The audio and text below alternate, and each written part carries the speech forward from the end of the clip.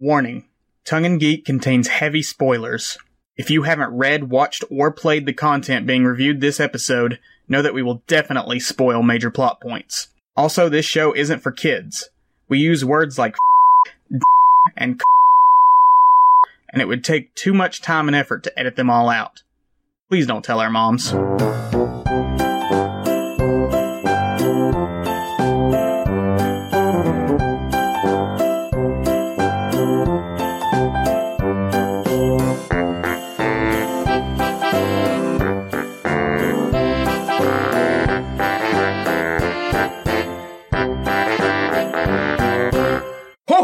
Hello, lovely listeners, and welcome to Tongue and Cheer, where two more white guys on the internet give the gift of their unsolicited opinions on all things holly and jolly. I'm Isaac. I'm Tyler. And today we're reviewing Klaus, a 2019 animated film directed by Sergio Pablos, produced by his company Sergio Pablos Animation Studios, and distributed by Netflix.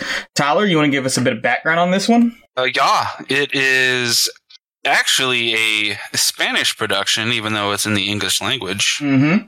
My favorite little bit of background is when we first saw it, when it came out in 2019, I assumed that it was CGI animation made to look like 2D animation. No. But it's actually kind of the opposite. Yeah. It's 2D animation, and they used kind of new technology to, mess with the lighting and the texturing to give it more of like a visual dimension, kind of like a storybook. Make it look like it pops out, yeah.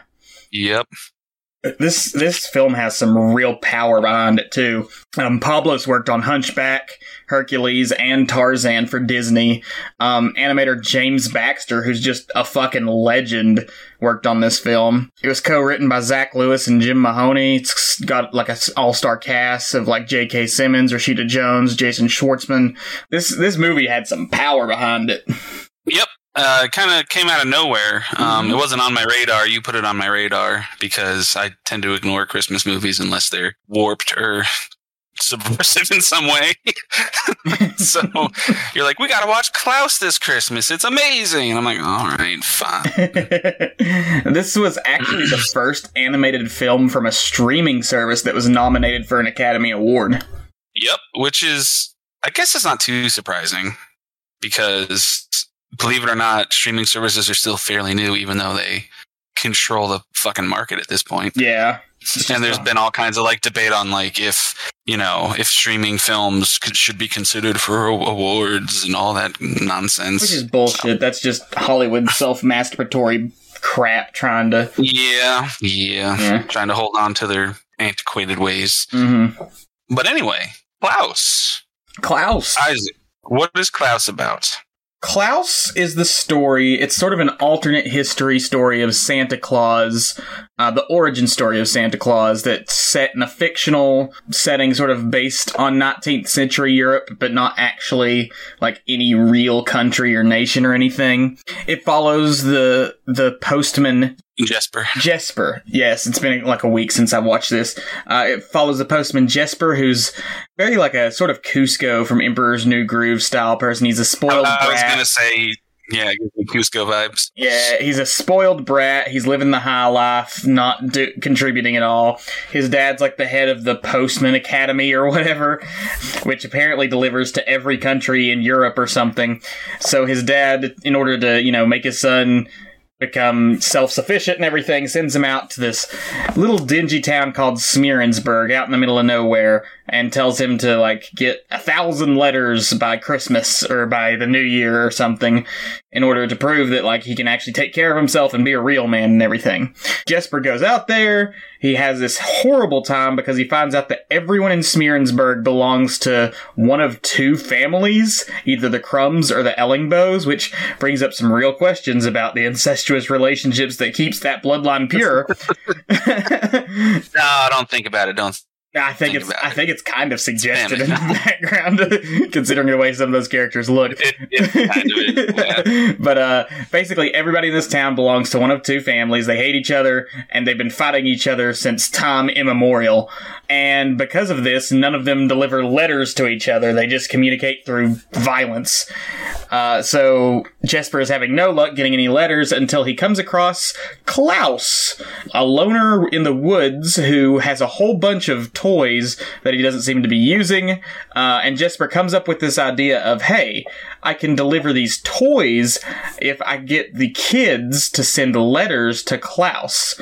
So it sets up the whole premise of sending letters to Santa Claus and having him deliver a toy to you in response. So it does a lot of building up the sort of traditions of the Santa mythos, like sending letters to Santa, him delivering the gifts, coming down the chimney, yada yada. But it does this all in through the lens of Jesper, this postman, who's kind of running it as a grift the whole time. What I appreciate most about this movie is that aside from being, hey, you want a tragic backstory Santa Claus movie? This is the one for you. Very, very Pixar-esque in its tragic backstory for our dual protagonist. Mm-hmm. I like how, there's been plenty of alternate takes of the Santa Claus mythos in fiction before, but this one found a new way to make it fresh and to make it clever. I like how pretty much all of the traditions that we associate with Santa Claus and all the lore comes mostly from Jesper. And it's all accidental, which is brilliant. The whole flying reindeer pulling the sleigh thing comes from a bit where they're literally being chased off a cliff and they barely survive, and the reindeer are falling through the air, and some kid sees them out the window and thinks, oh, the reindeer can fly. It's just they do such a good job of setting up how things that are so mundane and grounded in reality could be construed by a child's mind as magic. And it takes some of the more kind of staunch rules of Santa Claus, oh, you better behave. He watches you. He knows when you're sleeping and when you're awake.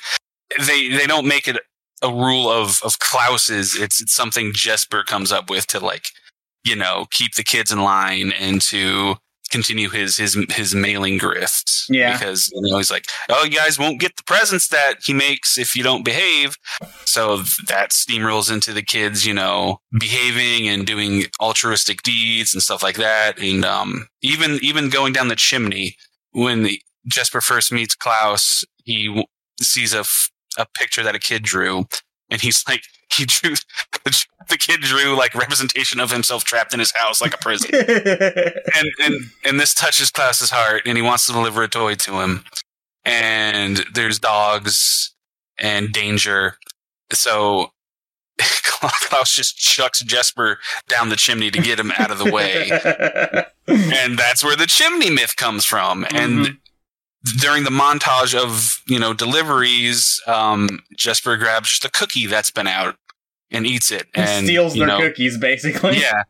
Cuts to a kid saying, leave cookies out. He loves cookies. So all the things that we just know of Santa Claus have a really cute little practical-ish origin in this movie, and it really works. And sort of a mean-spirited, because it's all coming from Jesper, who's just sort of this, selfish jerk who's going through the arc of becoming more selfless. So a lot of these traditions that we see of the Holly Jolly Saint Nick are actually just Jesper kind of being an ass, as he goes about his task of collecting letters and everything, which is hilarious. And at first I wasn't, because I've seen it twice. When it came out a couple years ago, and just now for the pod, I didn't remember too much of the beginning of it. Yeah, and both times I remember feeling I don't know if I want to be on board with the whole trope of selfish asshole, self-centered asshole learns to warm up and open up arc. But it's kind of understated-ish in this movie, which is refreshing. There's no huge liar's reveal. There's kind of a liar's reveal trope, but it's more of a misunderstanding than a liar's reveal. But his sort of growth to falling in love with the town and what he's doing feels genuine. Seems pretty natural. It's not Yeah, it's not like overwrought. There's not like too many moments of like, let's stop and reflect and teach the lesson of the movie. His character progression is pretty natural. Mm-hmm. And we get to see, I think what makes it work here, because the whole like selfish asshole learns to become like a good person thing. It is a very overused storyline, but I think what makes it work here is, one, it's in the context of a Christmas film, which is all about this idea of generosity and selflessness. But two, specifically to this film, is this idea of generosity sparking more generosity. And literally the line, a true selfless act always sparks another, which Klaus says early in the movie and gets repeated a few times. Like, this core message of, like, selflessness is always reciprocated. Klaus is doing this because he wants to help these kids, and his selflessness kind of rubs off onto Jesper as they're going along, because Jesper is seeing how, like, this act of kindness, this act of, like, giving toys to these children in this spiteful-filled town is actually making people's lives better, and how he's playing a part in that. It makes him feel better about himself and makes him actually realize that, like, life can have meaning beyond just hedonistic pleasure that I've been enjoying this whole time. There's nothing wrong with a little bit of hedonism. Nothing wrong with a little bit of hedonism. Ethical hedonism, that's the motto we try to live by. Mm-hmm. There's also a theme of tradition that I really like, and how traditions can be warped to be negative and bitter and spiteful, which is or positive and giving. It's a really interesting angle for a Christmas film to take, to be sort of anti-tradition like this movie is. Because the whole thing between the Crumbs and the Ellingbows is that, like, they don't have an origin for their hatred of each other. There's no inciting incident. They literally have a whole scene where they explain that, like, we have always hated each other since the beginning of time, going so far back as to have, like, a rock from, like, the Stone Age with, like, pictures of caveman paintings. Yeah. Like, going all the way. One of my favorite gags.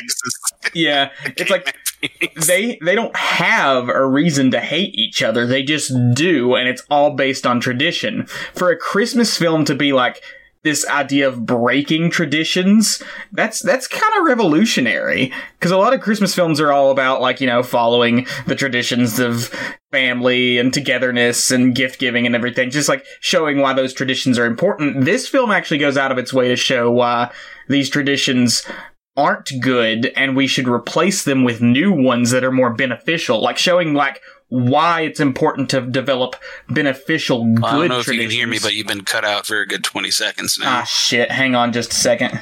You hear me now? Yep. Anyway, point I was making was, this film goes out of its way to show why, like, we need to replace bad traditions with good ones. Mm-hmm. Mm-hmm. Yep. I wish I heard your entire first point before you cut out, because it sounded like a good one, but you'll hear it in the edit. And I guess I just kind of want to talk about Klaus as a character already, unless you have something else you want to add. You want to jump into Klaus? Yeah, let's jump into Klaus. Like with Jesper, initially I wasn't quite on board with how they introduced the character, like, because at first he's kind of framed like this big, scary, gruff woodsman. He's a scary Santa, yeah. And, like, I'm like, it seems kind of like an obvious thing to go with. Mm-hmm. I don't know why, like, I was so quick to judge the movie with every decision it made, but he's not a scary Santa. That's just how Jesper initially sees him. Mm-hmm. Like, you think because of his size, he's like fucking huge, like the Kingpin in Into the Spider-Verse. You think because of his size and the way he's dressed that he's going to be like a grouchy, grumpy sort of like character that needs to like warm his heart and like something like that, but that's not it. He's a good guy the entire time. He's just withdrawn and just dealing with his own sadness in a secluded way, which we find out as the movie progresses why he's up in a cabin all by himself with a bunch of toys and birdhouses and magic wind, which I don't know if you planned this, but there's magic wind in both of the Christmas movies that we reviewed back to back with Magic Wind, Godfathers, and this. That wasn't my intention, but it's a good catch, because these are two of my favorite Christmas films, and they both involve magic wind. That's hilarious. I didn't want to cry. But I fucking cried because it's so goddamn beautiful. And I hate it. At the ending or at all of it? The ending. The initial information reveal, while sad and moving, didn't get me, but the ending got me. Yeah.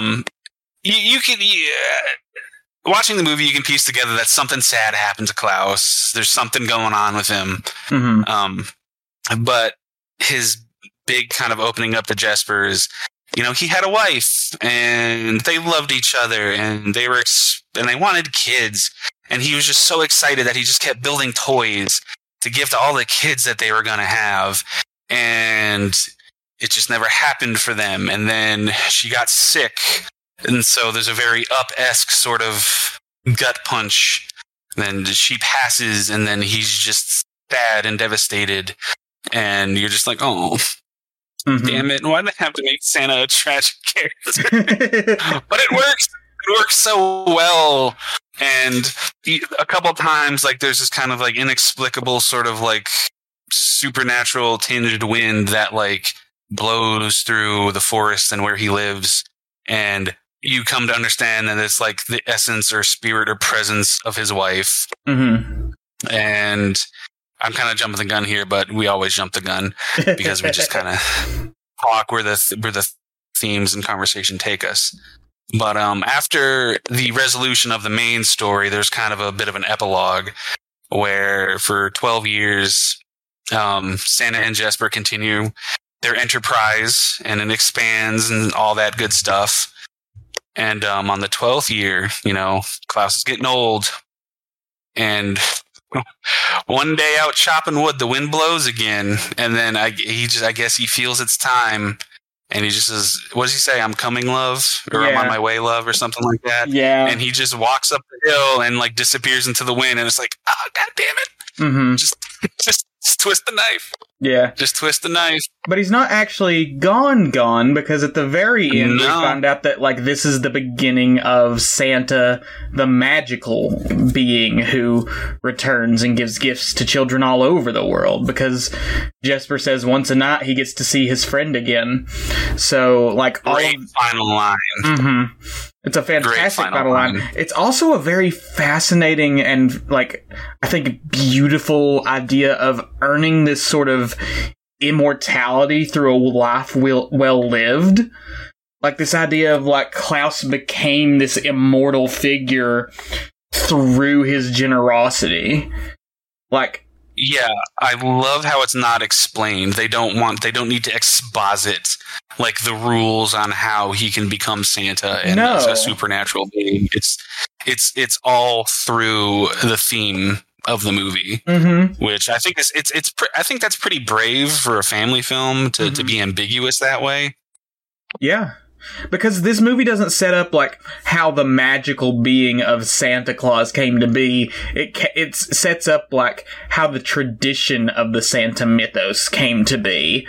Like, it doesn't explain how Santa gets around every night. It doesn't explain how, he has the flying reindeer and everything, or how he knows who's good or who's bad. It just explains, like, this small story of these people in this one town becoming more selfless and generous towards each other through a few selfless acts by a few people.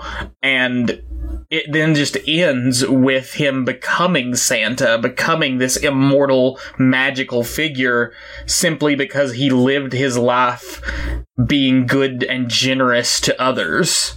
And it doesn't explain why. It doesn't need to explain why, because that's not the point. The point is that, like, that generosity sparked something that lasts forever. No, plot hole. It's a plot hole. They didn't explain the rules. I need all the rules explained. 2 out of 10. Oh, terrible movie. Plot holes. Fucking broke my brain today is that, like, somebody said, everybody talks about magic systems and fantasy settings, but, like, what the fuck is the magic system in Lord of the Rings? Like, how does anybody do what they do in Lord of the Rings? Like, Tolkien took years to set up a whole language for every single race in that series, but, like, can you tell me what abilities Gandalf has? Wizard. He has wizard power. He's wizard. He saw a giant monster come at him, and he knocked down a bridge, killing himself with it. Like, that was his end goal. Anyway, he came back, though. He transcended. He did, but, like, there's no explanation as to how or why. But anyway, completely off topic. And I just pissed off a ton of Lord of the Rings fans by saying that, who are probably never going to see this, but if any of them do, I'm sure they'll spam the comments. Well, it's because, depending on this kind of story and how you tell it, the hows don't matter. Right, absolutely. The hows do not matter. Absolutely. But I just made the plot hole joke because like I'm so beyond tired of like plot hole bros thinking they're clever by like purposely missing the point of certain narratives just to like try to like one up people who like things, you know. Right. Because I can totally see some people being like, oh, I just didn't understand like why they couldn't like why is there just like how could he just become Santa at the end because of the magic? They didn't explain it. Deus Ex Machina. But anyway, I'm being needlessly negative for no reason. I'm sure there'll be some of that in review. Probably. I want to talk about something that's kind of maybe a nerd ethics question. Okay. What do we think about this whole like idea of material incentive through gift giving for good moral behavior? Because the movie sets up that like Jesper basically tells the kids you have to act good. First of all, say something because you cut out a second there. Hang on again, and I'm back. Son of a bitch! Why? I don't know. Anyway, okay, that's a good question because the movie you could make the argument the movie kind of sort of reinforces that, you know, good acts through gift giving. I don't know. This could take me down a whole, you know, people celebrate Christmas for the wrong reasons tangent and commercialism and the purpose of the holidays been bastardized and yada yada yada. But how it's framed in this movie, like the gift giving causing positivity and nice acts and stuff like that, it's because it's made the children happy. Like we first see this village and it's just like it's cold, it's stark, it's gray, it's dingy, everybody hates each other, nobody's having any fun. And then just the simple act of, you know, giving a little toy to like kids completely brightens their day because like, hey, you know, somebody's thinking of me, like I'm having fun, this is nice. And like it uses a lot of color in a good way because the toys are colorful in this environment of like grays and whites and blacks and stuff like that. Like you get little pops of color with the toys, and then like slowly like you see more light shining in the village and stuff like that as more positivity is being infused through the community and stuff like that. So I guess to kind of answer your question, which I think I kind of got off the rails a little bit, in context of the movie, I don't think it's a problem. But in a wider context, I don't have the energy to talk about it. Here's my thought in terms of the wider context of like material incentive for good behavior, specifically when we target that towards children. And it's the fact that like morality is not an inherent thing that exists within the human psyche. Like empathy is. Empathy and sympathy are things that may be considered inherent to humans, but like morality itself is a learned set of behaviors and practices. You're getting deep. Yeah, but like I think having like a system where you teach a child to do good things and reward them for doing those good things with like, you know, a material item or something that brings them joy, like a toy or such, I don't have any problem with like the idea of learning behaviors in this way. I think when we think of it like it's too clinical. It makes it too like like morality doesn't matter. And it's like, just because morality is learned doesn't make it any less important, Just because morality isn't something that's just inherently stuck in our brains at birth doesn't mean that, like, it doesn't matter for us to be moral beings, because being moral allows us to live more, like, happy, long, meaningful lives, which the movie shows here. The movie shows that, like, the fact that everybody is kind to one another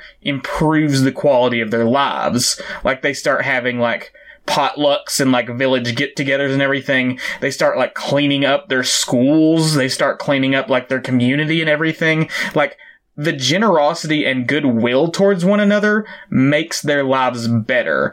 And I don't have any problem with us having a sort of pragmatic approach to this idea of, like, teaching children to do good things, because, like, it still leads to good behavior. And over time, you don't have to have that sort of, like, over time, the reward itself becomes the result, Over time, you don't have to keep giving them toys or whatever whenever they do get good things. They'll start to see that, like, the good things themselves create the rewards that they desire. Yeah, you cut out there for another 20 seconds. God damn it. So I think I agree with everything you said, and you came back there at the end. So I can't intelligently counter as much as I want to, but I think you kind of got into what I was going to talk about how I think you already touched on this, so if it's redundant, just cut it out, I guess. But whatever. Like, all the kids, like, they don't, like, they're not just in it for the toys, like the gimme, gimme, gimme. Like, it's because they're being shown kindness that they're able to open up and, like, they start playing with each other, like the two families. Yeah. Like, they start having fun, and, like, those barriers break down because they're so flimsy to begin with, know? Yeah. So, in context of the movie, all, like, the objects given to them, the materialism, if you will, that's just a catalyst. It's not the cause. It's just the catalyst for the change. Yeah. I think this movie does a great job of showing the value in gift giving, not in the commercial sense of, like, oh, you get something that you want, hooray, goody, goody, but in the sense of, like, you get to see the joy in another's eyes after you show them an act of goodwill and selflessness. This movie, I think, generosity is so core to this film, and I love the fact that it shows how gift giving can be a good thing instead of this commercial, like, drag that it's become nowadays. Mm-hmm. Yeah, completely. And it's worth noting that the adults of the two families, through their machinations, try to sabotage Klaus and Jesper and all that so they can uphold their stupid, hateful tradition. They don't stop and change their minds because of, like, because they get dressed down verbally or something by Klaus and Jesper or anything like that, or because, like, they were given something. They stop because two of their children on either side fall in love. And that's what finally opens their eyes.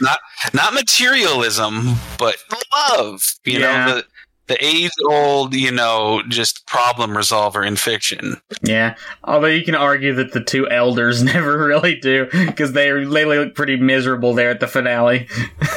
Like, there's but they were never going to change. There's, like, one elder for each family, and it's perfectly opposed to the Crumbs have this skinny old woman, and the Ellingbows have this big fat old man, and, like, they're just, like, the leaders, and they're so different, and it's perfect to show how opposed these two families are. And even for most of it, like, it really doesn't matter how they're, for the families, you don't really see too much difference between them. They just hate each other for some reason. But between these two elders, you can see, like, their two ideologies fundamentally, like, opposed to one another. The Ellingbows are, like, these big, loud, brass people, and the Crumbs are these more, like, reserved, serious people.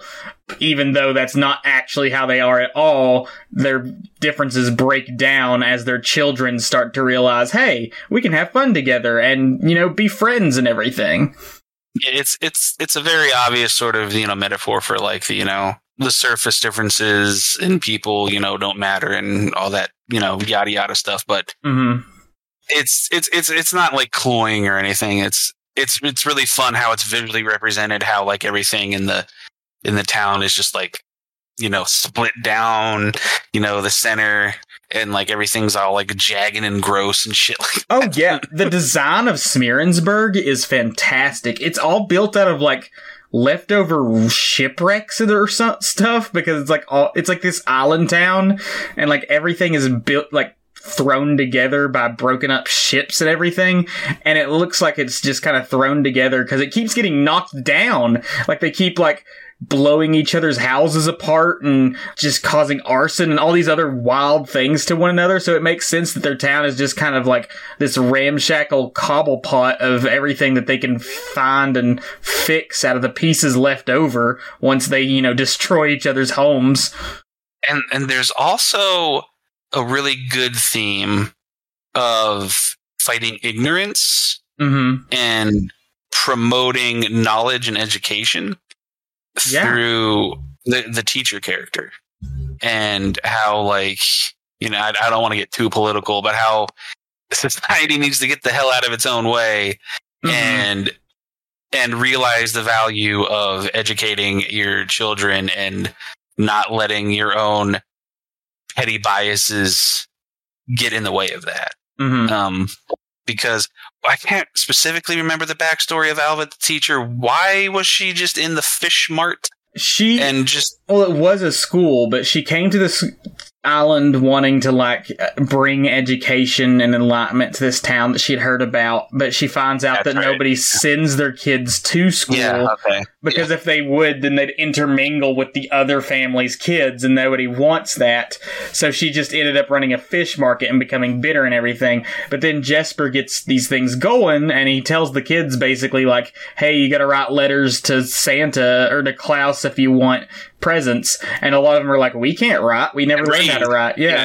And he's like, well, go to school then. And they just show up in her fish market, and they're like, teach us how to write. And she's like, she's like, fine. And then she gets a whole arc of like becoming, you know, passionate and loving what she does again after being embittered by this whole town of hatefulness and spite. Like, she gets her joy brought back in life. Again, accidentally, because of Jesper. Jesper kind of just sent them to her because he's like, I need these little shits to learn how to write again so that they can send more letters to Santa.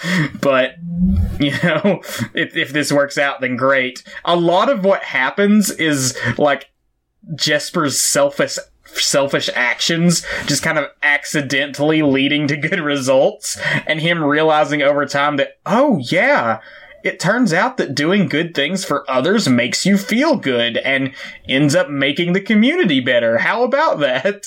I like Alva because she's kind of your typical, like, oh my god, I'm over it, I'm jaded, I'm cynical. And the kids are just sitting there, just surrounded by hanging fish, and she's chopping them up. She's like, and they're like, are you going to teach us something today? She's like, if I do, you leave? And they're like, yeah. And so, like, it cuts, and there's just this little girl, like, scraping chalk on the chalkboard. And, like, she just has this look on her, Alva just has this look on her face, like, oh my god, make it end. And, like, she taught her how to write her name, and it's just in this terrible scribble, and she steps back, and the kid's just like, it's so cute. She's just like, is that my name? And she's like, yeah. She's like, wow, teach me how to write more. And then she's like, god damn it, what have I done? So, I also like how in a 95-minute movie, it also has something to say about, you know, the lack of cynicism of children, and they're curious by nature, how even though, like, their authority figures and parents may, like, you know, dictate nonsense to them, their sort of like natural curiosity is going to take over given any opportunity. Yeah, and it's played both for like heartwarming effect and also hilarious effect. The one kid you were talking about earlier, who was like trapped up in his like attic or whatever, the one that like acted like his house was the prison. When Jesper first finds his drawing, the kid like asks him from the window, like, "Can you please give me back my drawing?" And Jesper's like, "I totally would, but you have to mail. I'm a mailman, so I have to mail it it to. He's trying to basically rob this kid of a penny to give him back his own drawing. And the whole time, the kid just doesn't understand the process or what's going on. He's just like, couldn't you just put it in the mailbox? You're right there. Like, why do I have to give you a penny? He's just like, he's not like accusing Jesper of anything. He's just like so innocent. He doesn't understand what Jesper's trying to do. And it's so funny. That reminds me of the cutest kid character in the movie. What's her name? Margu. That reminded me. I wanted to look up the cultural Sami, the Sami people. Yeah, the cultural backstory of the Sami people, because she kind of like, and her family kind of like Klaus, just kind of like live secluded from the rest of the village. And well, they're an actual like. Yeah, they're an actual people. Yeah, like a Northern European indigenous group that, like, it was really cool that this movie included them. Just so you know, they're like a stand-in for the elves. After, like, Klaus and Jesper do a good thing for them, they show up and help set up, like, the whole operation for Christmas, which is just a beautiful thing, because they have these bright, colorful clothes and, like, deep reds and blues and golds. And and that's where Klaus gets his Santa suit. Yeah. So I wanted to look up to see if there's any sort of, like, I'm sure there is, like, deeper connection with, like, the myth of Santa and the Sami people in that region, because it doesn't seem like just something they kind of just put in there willy-nilly. Right. I don't know about their connection to the Santa culture in particular, but I do know that they are like an actual reindeer herding culture. Like they use reindeer in their culture and everything. So there's probably some like connection, at least with like the sort of aesthetics of the Santa mythos with them. But yeah, they were a nice little added flavor into the narrative that I appreciated. And Margu was just so adorable. Just so damn adorable. She shows up. Yeah. She shows up speaking her language, and Jesper doesn't understand because she wants to give a letter. And he's just like, "Oh, you have a penny or whatever?" And she's like, "Huh?" And he like opens the door and just like pushes her out of the way. It's a very charming movie, and I forgot how charming and multi-layered it is. It's very charming, and it's very funny, and some of its humor gets really dark with, like, the whole feud between the Crumbs and the Ellingbows. Like, there's a joke that you see a couple of times where, like, these three older women are carrying this human-shaped sack, and, like, a shoe falls out of it, and they're just, like, carrying it away somewhere. And then there's, like, a bunch of kids like creepily staring at Jesper as they stab like a snowman with carrots. Hang on a second. Fudge. I'm back. You hear me now? I can hear you. Oh boy. Anyway, where did you lose me? You were just talking about how funny some of the dark humor was in the movie that they slipped in. Like the three older women who are carrying the body bag. Yeah. Then like the kids who like stab the snowman with like carrots and everything. Yeah, and pretty much every like house has like booby traps and like sharp edges and knives sticking out of it. Like, there's a lot of references to like these two families actually kill each other on the regular. It doesn't hold back too much. Like, obviously, it's not going to show like a bloodied, mutilated corpse of one of them, but like it's very clear that like these two families' rivalry is serious. Yeah, in the exposition scene where they're talking about their rivalry through the ages, like they're talking about battles and wars with each other and stuff like that. So yeah, they're used to taking each other's lives.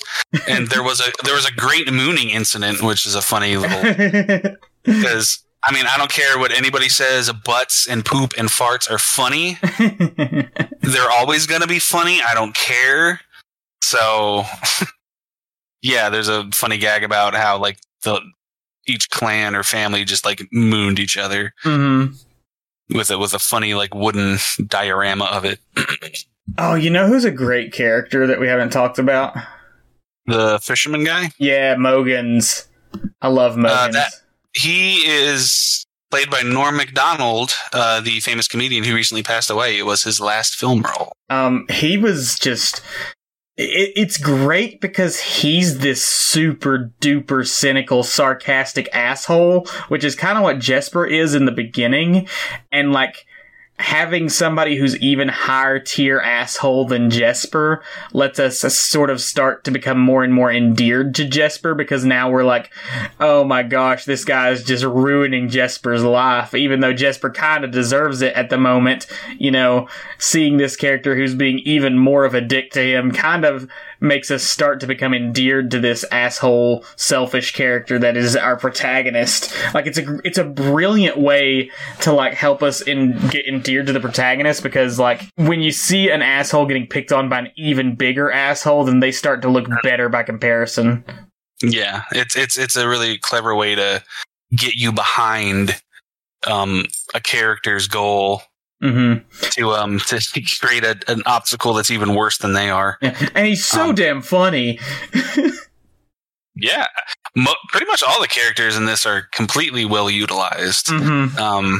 Even the romance between Jesper and Alva, which you introduce her, you think like, oh, I've seen family and kids movies like 1,000,001 times. Of course, they're going to end up together. But even though there's not a lot of time dedicated to their romance, it still ends up working for the overall point and message of the movie. So even like the obligatory romance has meaning and has a purpose and doesn't feel superfluous. Yeah. And the fact that it's sort of secondary, it's pretty like kind of pushed aside, works for this film, because it's not the main focus. You know, the focus is on the relationship between Jesper and Klaus, and how Klaus's selfless nature helps to make, you know, Jesper more selfless, and how Jesper's more outgoing nature helps Klaus to, like, reach out to the community again. And it's kind of a way of, like, Jesper, like, honoring, you know, Klaus through his life, because, you know, Klaus never got to have his family, and Jesper learns to be a better person through Klaus, and, you know, he has his family, he has his wife, and he has his kids, and he looks forward to seeing his friend every year. It's such a good ending. Self-cry. I really don't have much more to say. It's just a really good, solid family movie. Just a good, solid movie in general. Yeah, it's a fun new take on the Santa mythos that doesn't bother trying to match in with like real world mythology. It just comes up with its own. It's deeply entrenched with this idea of generosity through gift giving being not just something that we do commercially, but something that has like a deeper meaning to the community that helps us better ourselves and our connections with each other. It's just a beautiful film, and it's literally beautiful. The art style and animation we talked about early on, it's 2D animation, but the way it's designed is so storybook with the lighting and color. Everything like stands out and pops, even when it's like a bunch of grays on the screen. Everything just looks so dynamic and beautiful. I just love it. Nothing looks flat. Yeah, it's incredible to look at. Like I'd forgotten how great it looks. There are certain shots, and they're not even like big money shots, but there are so many shots in this movie that kind of like take my breath away. There's a shot when the first toy is delivered to the little boy, and the way it's framed, like you see Klaus kind of like taking up a third of the frame, and like he's looking through the window, and the window's like frosted over around the edges, and there's the golden orange glow of the candle inside as he's looking at the boy, and just the way that's framed, the way it's lit and everything, it's like completely out of a storybook. It's so good. Yeah. So good. I swear I can tell every shot that James Baxter animates. I need to actually like go and see if there's any records of it. But like anytime that like that scene in particular you were talking about, where it's like the kids chasing the frog around his room, and then like it's zooming in slowly on Klaus watching in the window. Anytime basically there's this insanely good fluid motion that seems impossible for 2D animation, like that's James Baxter at work. God, like you keep saying James Baxter, and like I just want to go, James.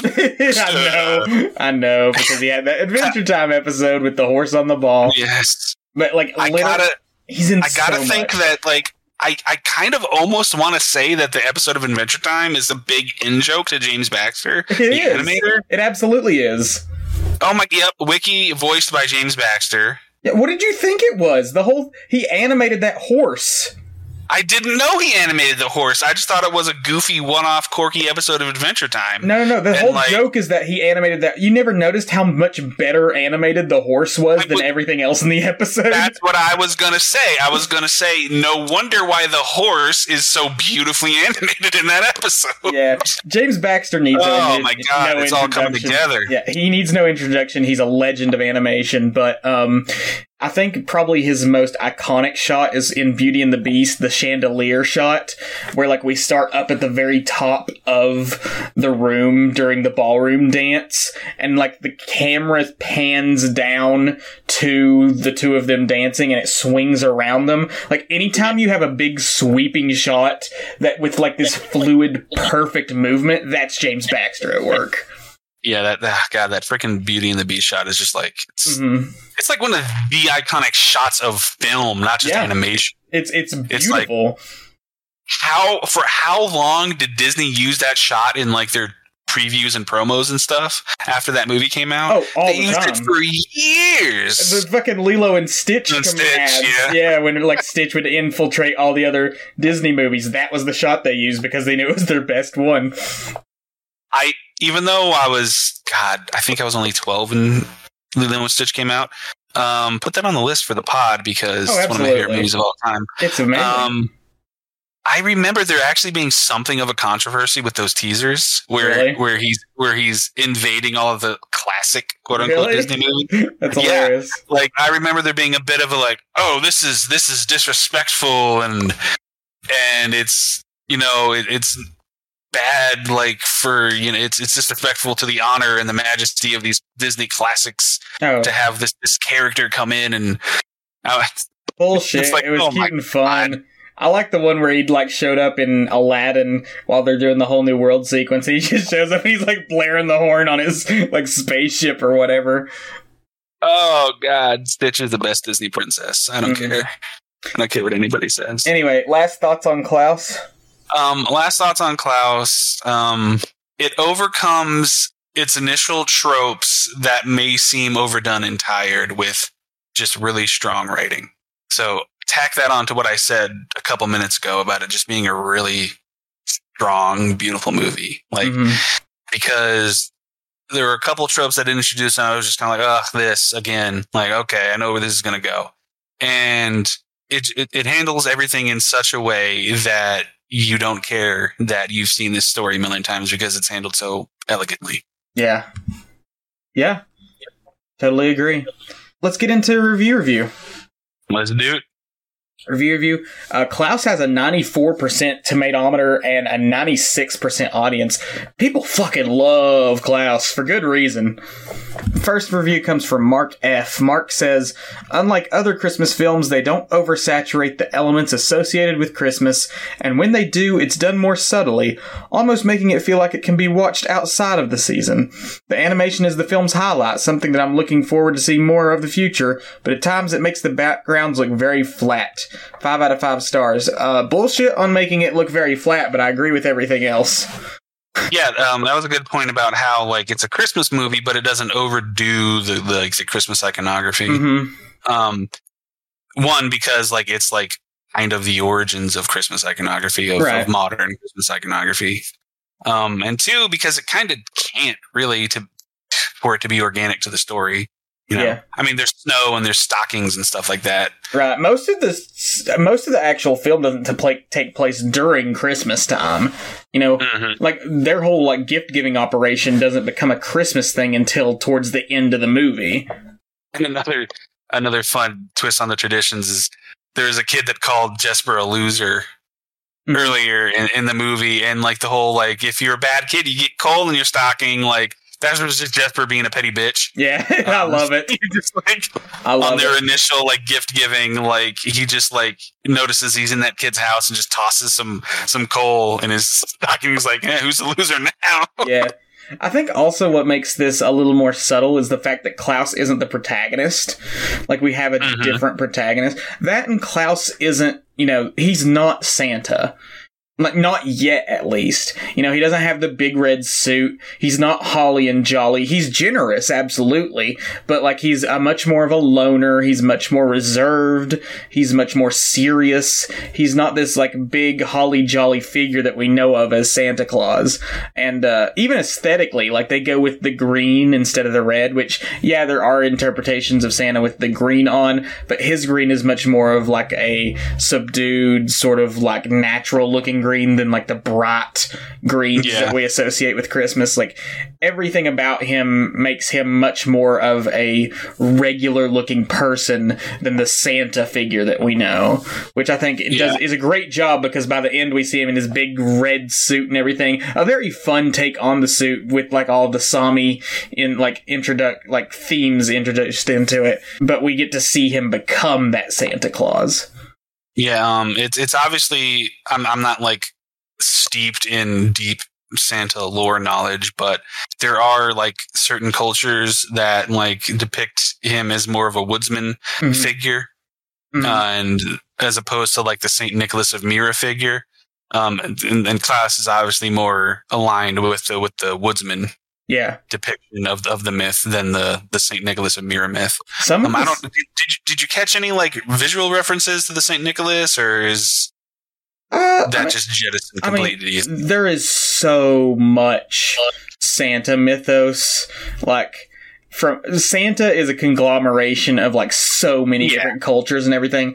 I could not track everything on like just a couple of viewings. I would have to sit down with like the Wikipedia pages open for every origin of Santa and like track everything where this came from. Like, there is so much to Santa Claus as a figure. I was just curious to see if you picked up anything, because I know you're a big Santa guy. I am. Fun fact, just about Santa in general, one of the inspirations of Santa is Odin.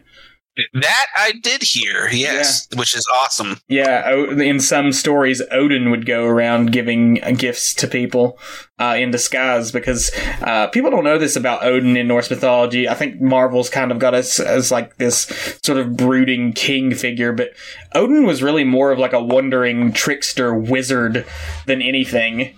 He wasn't really like just a brooding warrior figure. He was more like I run around and try to gather knowledge, and sometimes I'll disguise myself and walk amongst mortals. But anyway, that's off topic. Another review, let's see. Here's one from somebody who didn't like it too much. This is from Laura R. Laura says, "This invented tale of how Santa Claus gift giving came to be is heartfelt, but a bit over the top for me. I don't need a Hatfield-McCoy feud in Scandinavia piled on top of a postal worker, on top of a grieving Santa and a teacher fishmonger to understand the Christmas spirit. The real tale of St. Nicholas, or of how our many Christmas traditions began, not to mention the biblical message, aren't even whispered about in this animated film, which seems strange to me. 3.5 out of 5 stars. Oh, okay. There's kind of a lot to unpack there. There is. Let's start with the whole, like, biblical message, because we touch on this a lot. The thing about Christmas at this point, and I'm going to piss off every single evangelical Christian, but I've already done that in multiple other episodes. Who cares about pissing off evangelical Christians? Yeah, it's not hard. It's so easy. Christmas is not about Christianity anymore. And if you still think it is, that's fine, whatever. But you can't force that on anybody else. The only thing Christian about Christmas anymore is the fact that they still have Christ in the name. Like, it has become so secularized. And that's because of multiple factors. One, capitalism. Yeah, one, capitalism that's literally just sucked any religious and like spiritual message out of it, which that's the negative aspect. Out of any holiday. Yeah, out of any holiday. But on a more general and perhaps more positive note, Christmas in particular is not a singular tradition or holiday. It is a conglomeration of numerous Yuletide festivities that has come together into this sort of overarching holiday spirit. Don't you say the P word. Don't you say the P word. Don't say the P word. Pagan. Yeah, it's pagan. Yeah. See, what you don't understand is whoever you were addressing, they don't care because they think you're talking out of your ass and perpetuating the, and I quote, war on Christmas. The war on Christmas, the liberal agenda. No, I mean, sorry, spend like 5 minutes on Wikipedia looking up the origins of Christmas and you'll realize that Oh, no, that's all liberal bullshit, Isaac. Don't you understand? It's another ploy by the goddamn communist libs to destroy the sanctity of this country. There's like 50 at minimum cultures that have contributed to the image of Santa Claus in particular, and multiple other traditions at large. That doesn't matter. My secular Christian view of it is the only one that matters. You just said secular Christian, which are oxymorons. Whoops, my bad. Whatever. My bad. We're just using buzzwords now. You sound like a real Republican. Hey, you know, I sounded stupid just now. Like all Republican. Oh, okay. Yeah, low-hanging fruit. I'm sorry. It's fine. Anyway, that's the biblical part. As far as the whole, like, Hatfield-McCoy feud that she didn't like in this, I guess maybe she wanted... I can kind of get it. I can kind of get it if it's not what you were expecting. Right. You know, like, I can kind of get just not being on board for, like, Santa/Klaus isn't the main character. We follow this random mailman, and there's like a feuding family. Like, this isn't very Santa-y or Christmas-y. Like, I could see like expectations getting in the way and disappointing you. But, whatever. I think the film does a great job of subverting those expectations, though. Like you said, this movie starts out with a lot of tropes that we've seen a lot before, and some of them it plays straight, but a lot of them it subverts in ways that are like heartwarming and beautiful. Yeah, and it's it's a matter of taste. To me, it sounds like this person kind of let what they wanted the movie to be, like what they expected it to be, get in the way of what it was. Yeah, this one was anonymous. This review says, I was impressed with the way this film took ideas that seemed fantastical and gave a real-world explanation for them. It was such a charming and different way of approaching the various stories about St. Nick that we've all come to know. It is grounded in something that is magical, and I appreciated the way it pulls that off without stomping on the legends for any young kids watching. 4 out of 5 stars.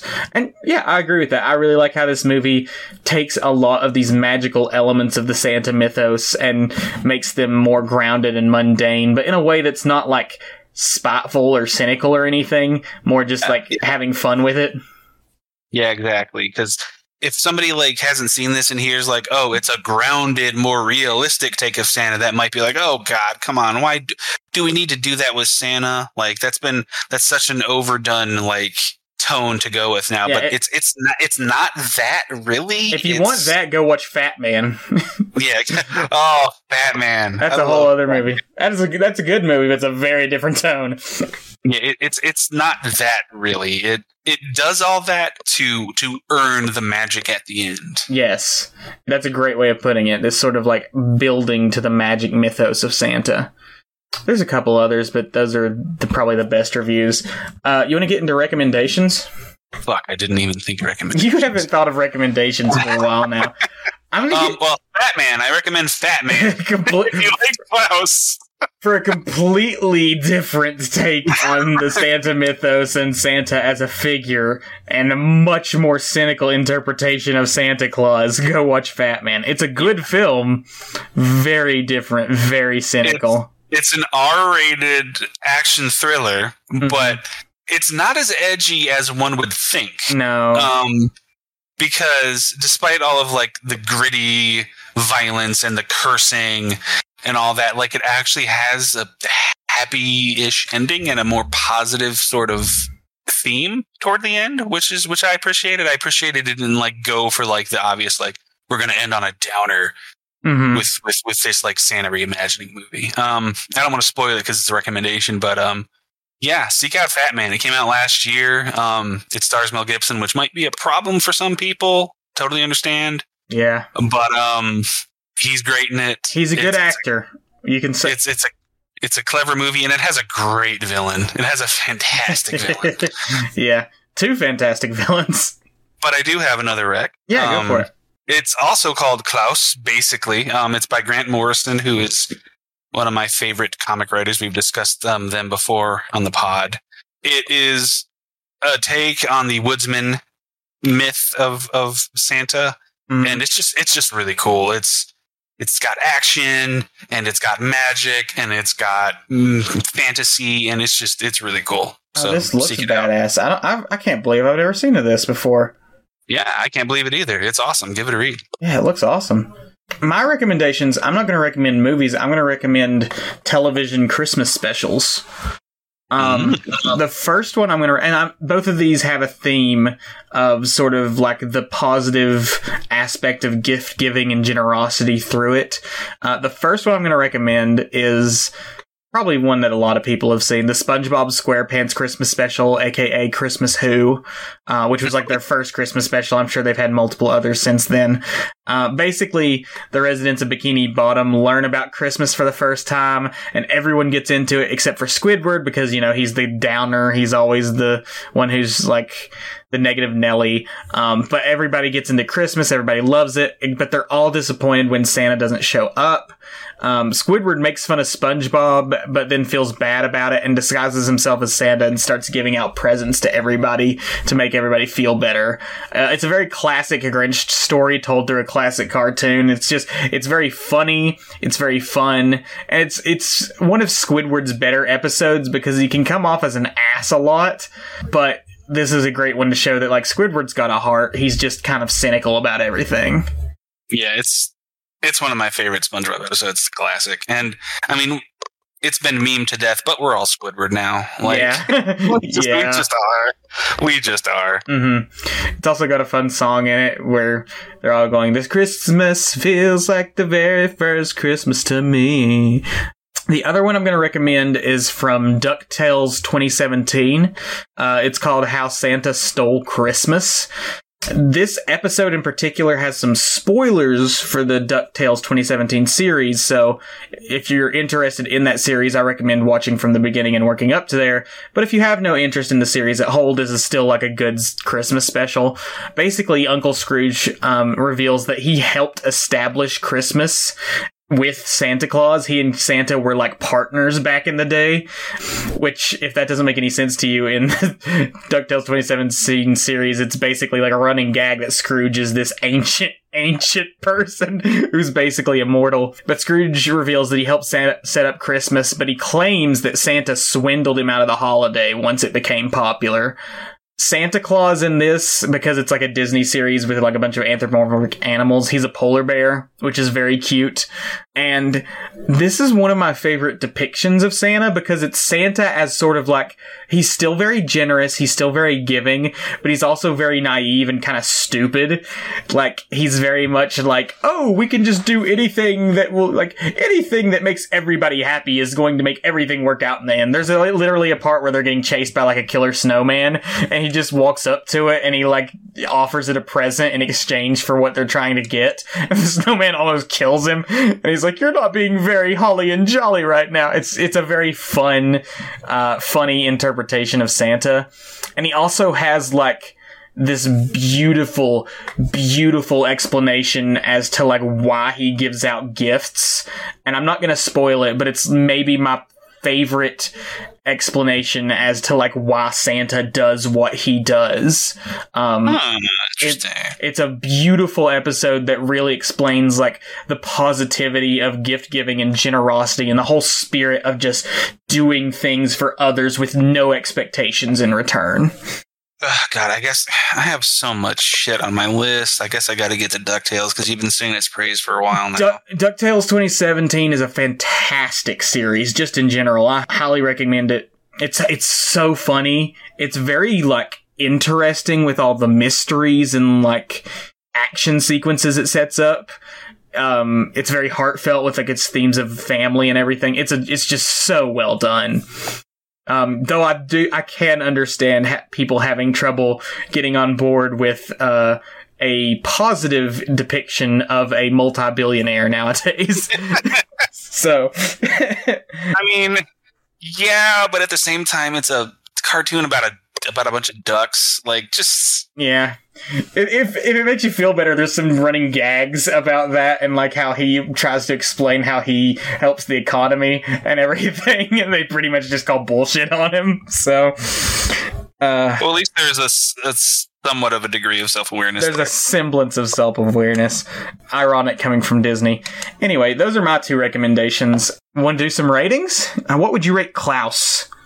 I would rate Klaus 9 ambiguously divine wins out of 10. Okay.